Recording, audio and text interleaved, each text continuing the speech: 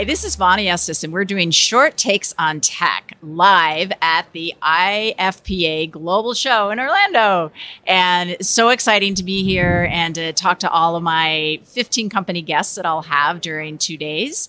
Great to be here live. Please check out my podcast, Fresh Takes on Tech, where you can find on the IFPA website or any place you listen to podcasts for longer versions of this. But today I'm having great live conversations. And so we are sitting here today with Mike. And Mike, why don't you introduce yourself and tell us a little about your company? Thanks, Bonnie. Great to be here. My name is Mike Meinhardt. I lead sales for a company called Provision, which is an ag tech company focused on food safety and quality assurance. Excellent. And where are you located? Who are your type of customers? We are based in Canada, in Calgary, but we have an office in Chicago, Colorado, and Michigan. And our type of companies are generally grower, packer, shipper in that small to medium-sized companies. So, the big companies, the Driscolls, the Doles, the Chiquitas, tend to have home-built software systems to handle their paper and food safety QC, PM, those sorts of things. Once you go down to sort of $500 million and smaller, that becomes too expensive to spend $5, $6, $7 million on a unique system. So we have a platform that then does everything what a home-built system would do, but it makes it approachable for a company that maybe doesn't have, a $4 million budget for new software. And what is the sales cycle normally? I mean, you probably have to spend a lot of time with people so that they understand what you have, and how does that work? Sales cycle will vary dramatically. If a company is looking for the solution and they're doing an RFQ, and it can be very fast. A couple things slow down the sales cycle. One is the audit cycle. So if a company has their audit scheduled for, typically audits have to be during harvest because the auditors want to see harvesting as part of the process. Most companies, and I wouldn't do it either, would be crazy to change systems 3 months before an audit and be on paper for 9 months of your year and digital for 3 months.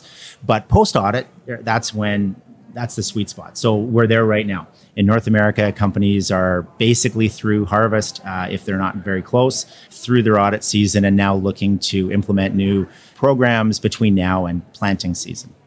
So what are you doing at the show? What are you looking at? What do you hope to get out of it? Why are you here? After 30 years in food, I one of the things I love is sort of what are the challenges in an industry. And in produce, you keep hearing about water and labor as being two major issues. And water and labor. Water and labor. Yeah. The third thing that I think is getting missed is decommoditization. And I'm concerned about produce versus other food in the ability or the focus on decommoditizing. And what I mean by that is we've had some great decommoditization processes in produce. So to me, organic is decommoditizing produce because the price goes up and people are willing to pay more. As that's got bigger, I see the push coming downwards on that. And even on organic, right? Yeah, even on organic. Then there's small ideas like maybe it was 5 years ago, the cotton candy grapes came out. Yep. And if you bought cotton candy grapes that first year, you were paying double what you pay for regular grapes. Happily. And quite happy to do it. And so Halos, I think, did that at one point. And then I think they get pushed down. But to me, from a grower, packer, shipper standpoint, what can we do in produce to decommoditize a commodity? And what that does is it motivates and inspires consumers to pay more money for the product. If the consumer is motivated and inspired, the retailer will be willing to charge more, be willing to pay more, and then you start to create that profitability gap, which may help you handle other problems like water and labor. But if you're getting squeezed on every end, and then you've got other problems that at that end, the water and labor and other things, it's tough to solve problems when you're being squeezed financially. So that's what I look at. So in food, you can imagine, one of the examples I like to use is, Bonnie and you and I are close to the same age. And, when we grew up and we got ice cream, Mom would buy the big bucket, that big plastic tub of ice cream. You had vanilla and chocolate. Then there was innovation in Neapolitan. And boy, we get excited about Neapolitan. And I would yell at my sister for scooping out all the chocolate and leaving a row of orange or strawberry and vanilla. Well, what's happened since then?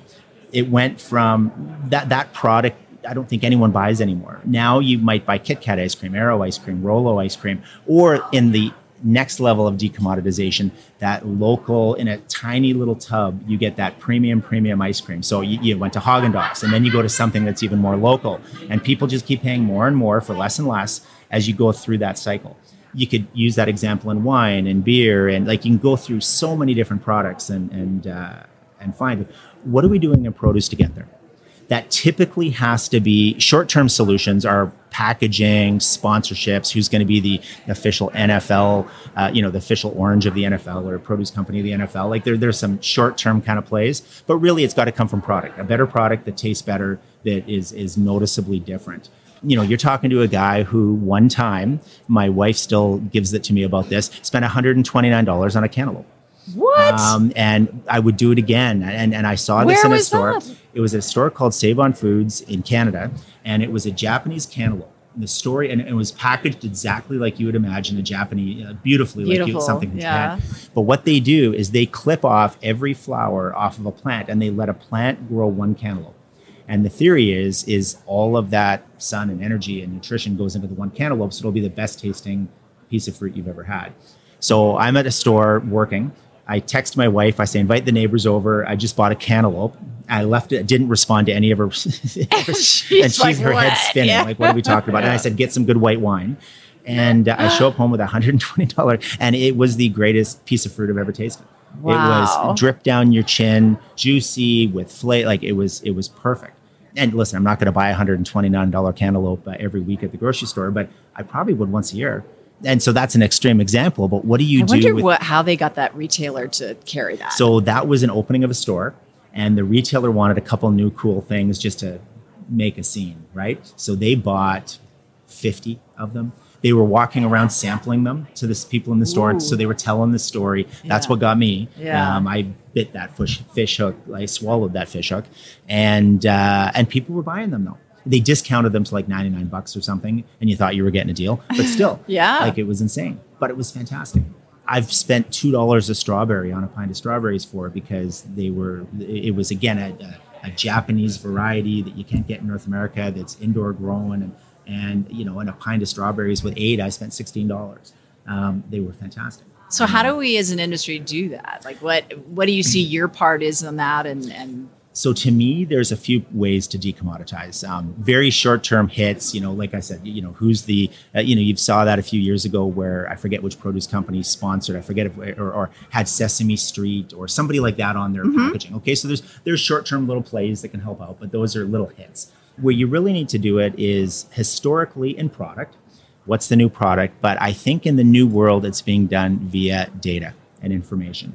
And consumers or a subset of consumers, are becoming much more interested in where did my product come from? How was it grown? Who grew it? What are the details? And verify it, please. Like don't just say this was grown in California by a real cool family. Yeah. Verify what's happening. And if they can scan a QR code and get the details, what's your water source? So it's kind of creating that pull with consumers, exactly. right? Yeah. And there's a subset that's growing, and that subset overlaps with organic. That that organic consumer who's saying, okay, well, not just organic. I want to know the story. I want to know the details. I want to know everything about this product. And retailers should be asking that. Often they don't, but they should be.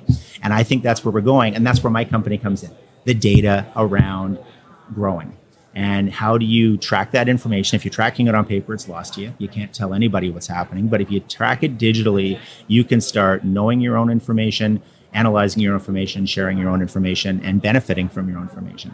So to me, that's the North Star. There's a whole bunch of benefits and steps to get to the North Star, but that's where I think produce needs to go to find a new way to decommoditize. Great. Well, we have a minute left. Okay. And so I want to ask you just quickly, you were part of our accelerator this year. We were, yeah. And it was great to have you in Immersion Week. But can you talk in 30 seconds what that experience was like for you? So from beginning to end, it was unbelievable. It starts with Produce 101. And so anybody who is new to the produce industry, or I've been here forever and I learned a ton of things. So it starts with Produce 101, which is fantastic. That gives you the foundation to tackle the produce industry. From there, I loved the mentors. I had a great mentor who was so supportive and helped introduce us to people and got involved with our platform. I've heard from other accelerator members, they had a similar experience. And it just gives you that, A, we're going to build a platform for you. B, we're going to partner you up with a leader in the industry. And then we're going to help you over a 6-month, 9-month period sort of evolve and fly. And for us, it was fantastic. I would recommend it to anyone. And I've been hearing the same things from the others that I've got to know really well. Great. Excellent. That's it. Thank you so much. Thank you very much. Good morning and welcome to Short Takes on Tech. I'm recording podcasts live at the IFPA show in Orlando, and I'm doing 15 short conversations with exciting companies here at the show and having great conversations so far. These will be played live and then on the app, and then I'll put them out again on my podcast. So please follow the podcast Fresh Takes on Tech as well. And so for my next conversation, I have Karen Long, and I will turn it over to you, Karen, to introduce yourself and your company. Great, Bonnie. Thanks so much. I am absolutely thrilled to be here with you and on the podcast. My name is Karen Long, and I head up the Sales and Business Development Division here at iFood Decision Sciences, iFood DS. iFood DS is a SaaS software provider, and we not only provide web-based mobile applications to support the digital data capture of food safety and quality data, but we also have a cloud-based service that provides an opportunity for other tech providers to import and share data back and forth to really get everything into a single source of truth for our partners, which span across the entire supply chain. So those who use our applications or share data into our applications so they can leverage our analytics platform might be growers, packers, shippers, coolers, processors, our retail distribution partners, and even food service. Excellent. So in this, we were talking before we started recording, just your background and kind of working in digitizing different industries. Where do you think we are in the produce industry in this whole process? Yeah, it's digital transformation is, a buzzword or a buzz phrase that comes up quite a bit, and that's been my experience. And if we kind of boil it down to four main areas around transformation, and we have to start, if we're going to move in through digital transformation, with digitizing the data. And so that stage is typically called digitalization.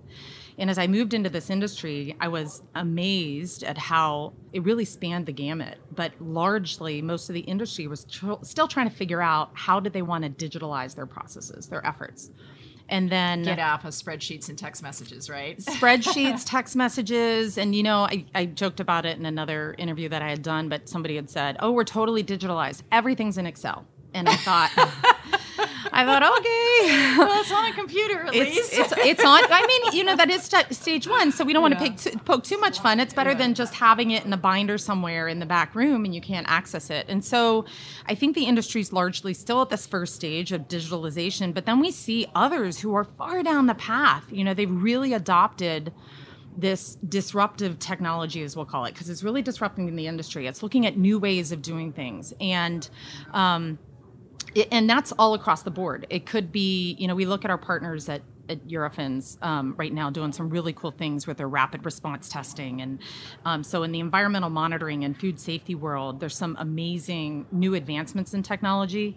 But a lot of that still sits in silos. There's not a lot of connectivity between those efforts, whether it's within a company or within the industry? Within the whole industry. So if we look at, somebody who's moved off of Excel and they're using iFood DS, they could be using any of these applications to digitally capture their food safety or quality data as their product moves in their ecosystem and onto their vendors or their suppliers or their customers. And they could have adopted a technology, but if they are not holistically looking at the data about the product as it's moving from their ecosystem and on, we're really missing an opportunity to, whether it's reducing cost and complexity by, reducing redundancy of that effort. I captured quality data, now I'm going to send it to you, and now you got to do it all over again. So it's not really helping the next guy downstream to reduce either, or to leverage the benefit of this disruptive tech. Right? So as I had mentioned in the microbial, they're doing all this really cool testing, but if I have to manually go back in and re-enter it, it's going to take me more time and effort. So why wouldn't the laboratory kind of come together with the effort to capture the data? So those are some of the projects that iFood DS is really focused on, is saying, let's connect this information together. And we're seeing it impacts the industry kind of in two major areas. One I just mentioned, reducing redundancy is going to take some cost and complexity out of the whole effort to transform. The other one is really kind of some things that our keynote talked about yesterday when we were talking about improving sustainability efforts or being able to accomplish those, reducing food waste. We look at, as kind of an example to put the pin in this, is that iFood DS technology with our partners in Australia who have been really focused on this transformation effort for some time. We look at suppliers, growers, coolers like Perfection Fresh and NNA Group and Greenskin Avocado who work to capture data in the iFood tool, their quality data. Product comes in and product comes out. But then they're sending this product off to retailers. And we look at Aldi and Woolworths, who are iFood partners, who are, again, capturing quality data at the receiving, at distribution. But by enabling our grower packer shippers to share the quality information in advance of the shipment, we're reducing a lot of the rejections and the waste. Oh, yeah. So it's taking a ton of waste out of the industry just in that stage alone. That's great. But then as it moves through the distribution center, why don't we reach outside of the iFood ecosystem and we connect with the National Food Bank of Australia and we notify them if there's a product on the dock immediately that needs to be donated and get into the mouths of people who need it. And it's dramatically increased the volume of product that gets to them faster and retains that shelf life. So that's just one example of how through partnering together and connecting the dots across the supply chain, where iFood's really focused on saying, this isn't just a one piece of tech for one company. We've got to be able to be willing to share the data to really activate all of the benefits that can be achieved through the transformation. So as a company, how do you do that? Because the value really is out in, if you look at the supply chain like nodes, it's across all the nodes. And so if the grower shipper is your customer, can you partner with a retailer or sell to a retailer to pull it through? Like how do you get across the supply chain? And it's been in the last, I'd probably say 6 to 9 months where we really feel like we're cracking this a little bit. And I'll tell you what I think's driving it, positive or negative, and I think it's created a really unique opportunity is this regulatory push.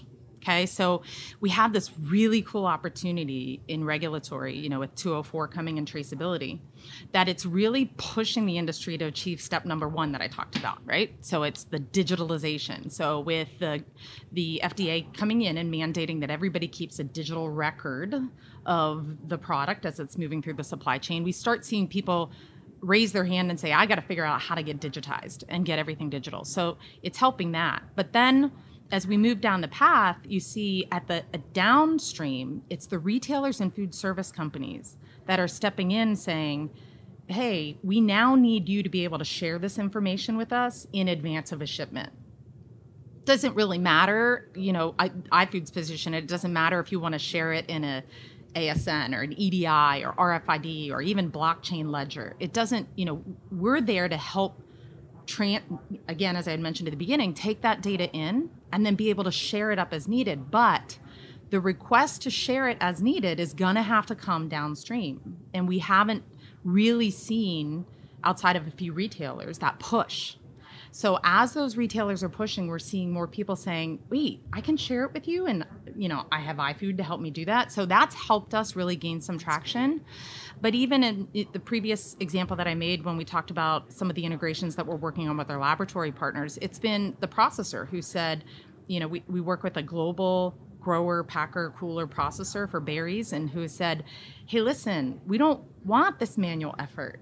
We really need to reduce the cost and complexity, and we don't want to have duplicate entry of stuff. So we need you to go integrate with the tech companies. So it's a little bit of both. We have downstream large enterprise pushing the growers, packers, suppliers to figure out ways to work together, which is called the synchronization of the data. And then we have within an ecosystem, those partners pushing their tech providers to come together. So it's a great opportunity for all of us to jump on this wave. It's also a big opportunity for us to miss. Yeah. Because with this regulatory push, everybody could get greedy and go out and say, buy my tool. I'm going to help you be 204 compliant. Only use me. And then we're all stuck. So iFood's kind of said, you can use our tool, but if you use somebody else, let's make it come together for to be able to achieve this initiative. So there are a million things we could talk about. I'm going to have you on, for an so hour. Fun. But let me just wrap up with this one. We really, IFPA really appreciates you being here at the show. And what will make a successful show for you? Just everything that I just talked about. I want people to come to our booth, the good, the bad, the ugly. I think we're in the 1200 area. You'll see our booth over there. Bring your challenges. Is it within your ecosystem that you need your tech providers to come together? Bring it to me. Introduce me to your tech provider. Say, iFood, I don't want to use your application to capture my food safety data. I really like my ERP system. It does great. Can you connect with my ERP to be able to upload and transmit all that traceability data to the next guy? Bring that problem. If you're a retail food service partner, come to us. Let us noodle on it and figure it out together.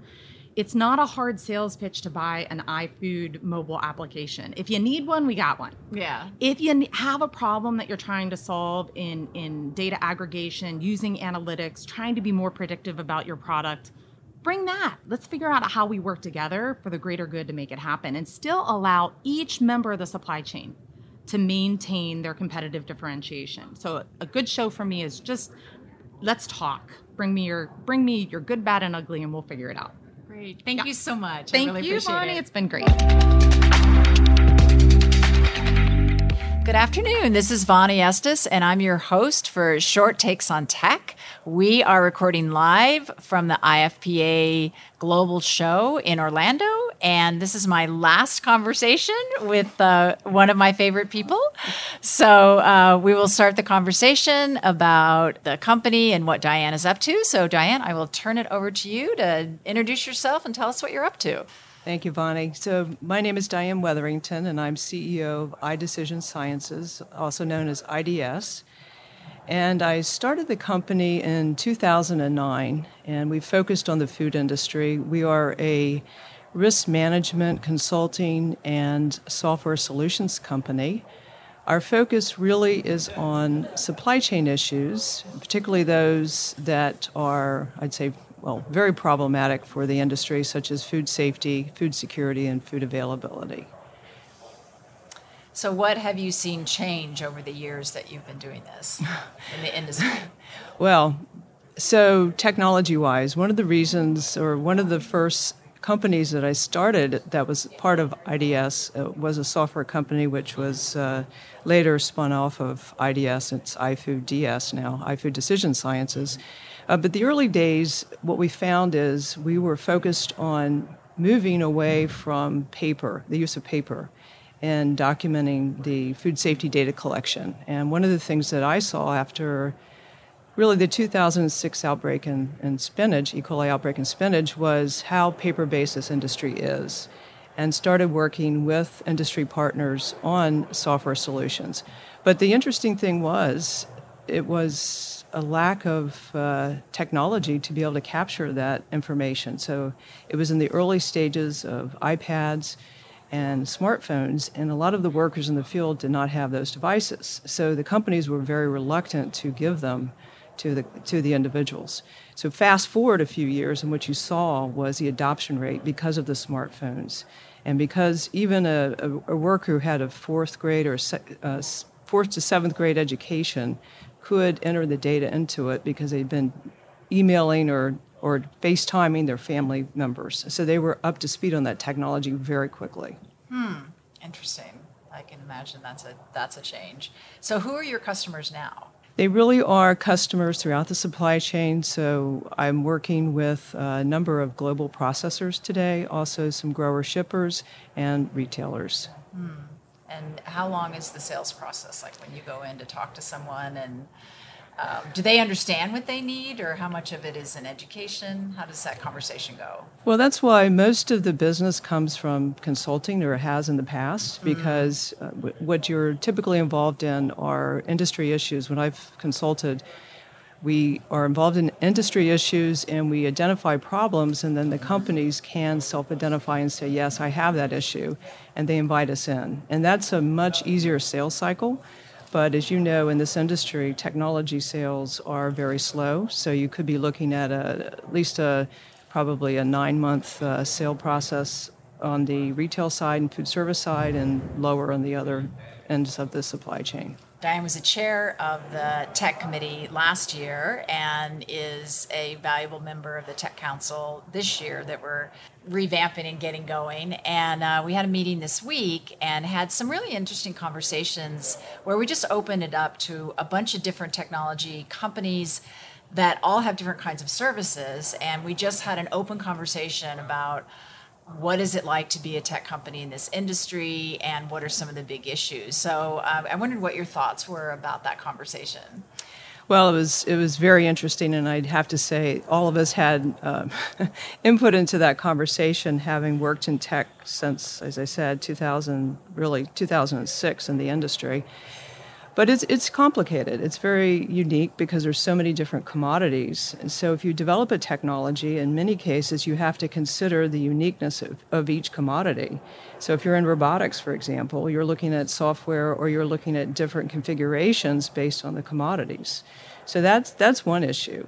The other issue is that it's a very low margin business. So companies, when they're looking at technology, they want something that's going to generate new sales or expanded sales for them. And the idea of a cost reduction, while it's attractive, it's not nearly as compelling as increasing revenues. So those are some of the big issues that we see. That's a really excellent point. And I think I've talked about this. I was in a board meeting the other day, and they were talking about how if growers use this product, it would increase their yield by 20%. So someone, a VC, said to me, well, wouldn't every grower just stand in line to get that? And I said, do you know how many people are telling them that they're going to increase their yield by 20%? It's impossible, And so I think that's how, especially from people outside of the industry, they come in with that and say, look at our data. We did 5 trials, and it says that it's going to increase your yield. So I think part of it is the way that we interact, with the industry and what kind of promises we make, right? Right. Yeah. Yeah, and I think the venture capital world is very difficult in our industry because the expected return, looking at a 3-year return and exit strategy is very, very difficult. This is a long-term play. Yeah. So what do you think the other options can be as far as funding for companies to get going? I really think there needs to be some type of internal industry group, whether it's an association or a group of like-minded companies that come together. And an analogy could be Consumer or Center for Produce Safety, where they came together to solve a major issue, and they funded it, and then they went out for other funding. But if you had a group of like-minded companies that are developing a technology solution, I think that would be really helpful and maybe an early start. Because you really need not just the technology piece, but you need the buy-in of the entire supply chain if you're going to pull off many of these solutions. Yeah. What would something like that look like? Like what would be another? Are you thinking a solution type or a topic area or?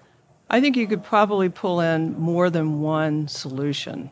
I mean, there's a lot of work going on right now with robotics. We know robotics is a very, very long-term play, and there's a great deal of funding in that area, and you have some manufacturers who might be attractive to it. There are other solutions that involve the seed companies, and they're willing to fund solutions. Frankly, food safety has never gotten much outside interest because it's a constantly evolving issue, and we keep changing our commodities. We keep changing the way that we eat our food as consumers, and so we're constantly generating new issues. But I do think you could look for a group, like I said, of like-minded companies who could come together, and maybe it's a yield issue, maybe it's a food waste issue. Whatever it is, it should be a supply chain solution. Yeah, no, that's a great idea. I think finding money for those types of things is always a challenge, but I think looking for some funding like from the government, I think we're seeing a lot more from like the USDA, and IFPA just got the $15 million grant that is going to get sliced up into so many pieces, but I think there is some funding issues like that, and I think family offices, especially if you start looking around, things like water and sustainability and some of those issues, I think so a lot of family offices that have more patient money are stepping up, and so maybe that's a place to look as well. Absolutely. I think there are a number of number of areas you could look for funding that is government, yes, it's a good starting point, but probably private money. Yeah.